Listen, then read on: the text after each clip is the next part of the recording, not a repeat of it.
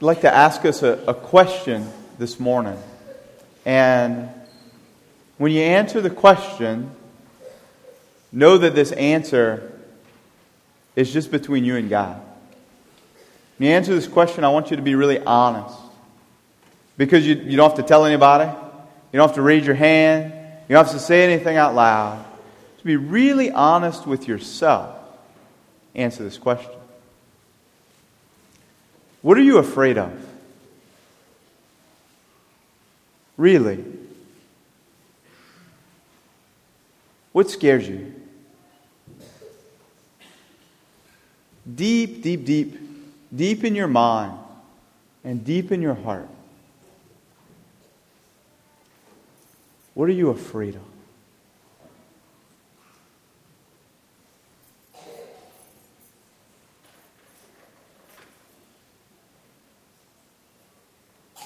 For most of us, deep, deep, deep, past lots and lots of fear, lots of fears about many things, there's a question. The question is something like this.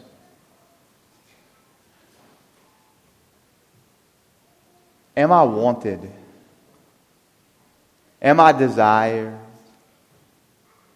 So, for most of us, a deep, deep place of fear is am I going to be alone? Am I wanted? Am I desired? Am I going to be alone? Yesterday was Halloween. And Halloween is an old-fashioned way of saying All Hallows Eve, which is an old-fashioned way of saying the day before All Saints' Day. Just like Christmas Eve is the day before Christmas, All Hallows Eve or Halloween is the day before All Hallows Day. And who are the Hallows?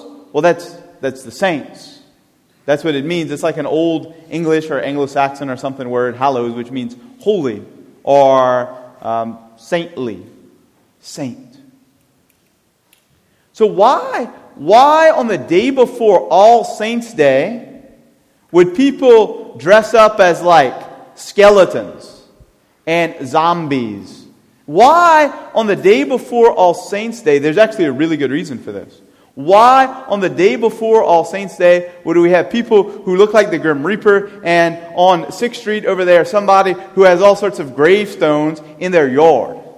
Why would we do that? Because the biggest thing to fear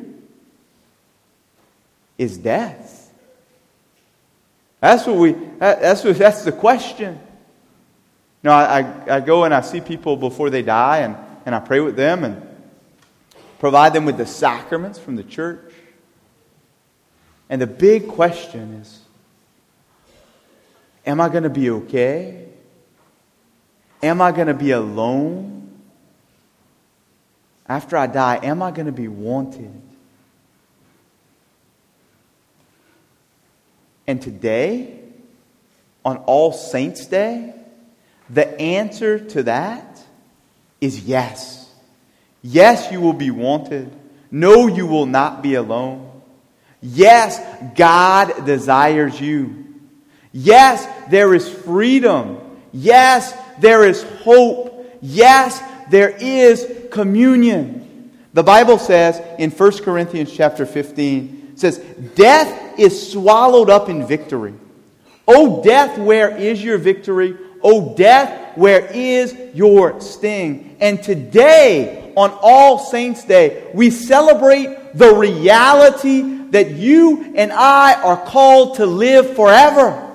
We celebrate the reality that death, so long as we are faithful, so long as we receive the gift of baptism, so long as we die in a state of grace, death is not the end.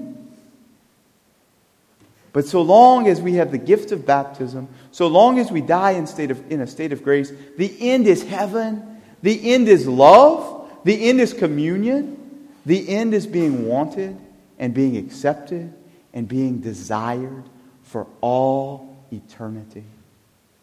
O death, where is your victory? O hell, where is your sting? So yes, yesterday we mocked the graves. We put fake plastic graves in our front yard to say, what's that?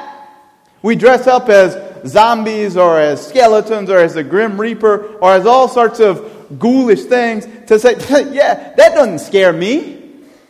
The grave cannot scare me. So, because I am living in Christ. Because I don't have mortal sin. I've been baptized. If I did have mortal sin, I went and confessed it and it's gone. I've been baptized. I'm in Christ. And there is nothing that I need be afraid of. O death, where is your victory? O hell, where is your sting? Now imagine this. Imagine whatever you thought of a couple minutes ago that you were afraid of. Maybe it was something bad happening in life. Maybe it was afraid of failing. Maybe it was afraid of your life not going like it could be, or I don't know what you thought of. What if you didn't have to be afraid of that? What if you could be protected from whatever it is you're afraid of? Y'all, that is the gift of being a Christian and really living as a Christian. Because if we live in communion with God, for real, if we're on our knees praying every day, if we're at Mass every Sunday, if we're confessing our sins regularly, if we're living in communion with God, there is nothing of which we need to be afraid, because all our security is in the one who conquered death, the one who not only died for us, but who rose from the dead. And if we look at Him, the Bible says in John chapter 19, they shall gaze upon the one whom they have pierced. And if we look at Jesus, and if we let Jesus look at us, then we will be transformed. And we will not ever need to be afraid. Not to be afraid of being rejected. Not to be afraid of doing the right thing, even when everybody else is doing the wrong thing. Not to be afraid. Not to let fear. What would life be like if you never, ever again made a choice out of fear? But if every choice was a choice made out of freedom. That is what God desires for us. That is part of the hope of All Saints' Day. We look at Jesus, and we let Jesus look at us, and we are freed from fear. We look at Jesus, and we let Jesus look at us, and anything that we're afraid of, whether it's death, which there all would be a good reason for us to be afraid of if we were not Christians. Whether it's death, or whether it's losing our friends, or whether it's not being liked, or whether it's failing, or whether it's something in life, no matter what it is, if we look at Jesus and we allow Jesus to look at us, if we live the Christian life with fidelity over and over again, doing the right thing, getting on our knees and praying, reading our Bibles, praying our rosaries, and being open to His love, there is nothing for which we need to be afraid, and we can join the saints forever in heaven. So be not afraid. O death, where is your victory? O hell, where is your sting?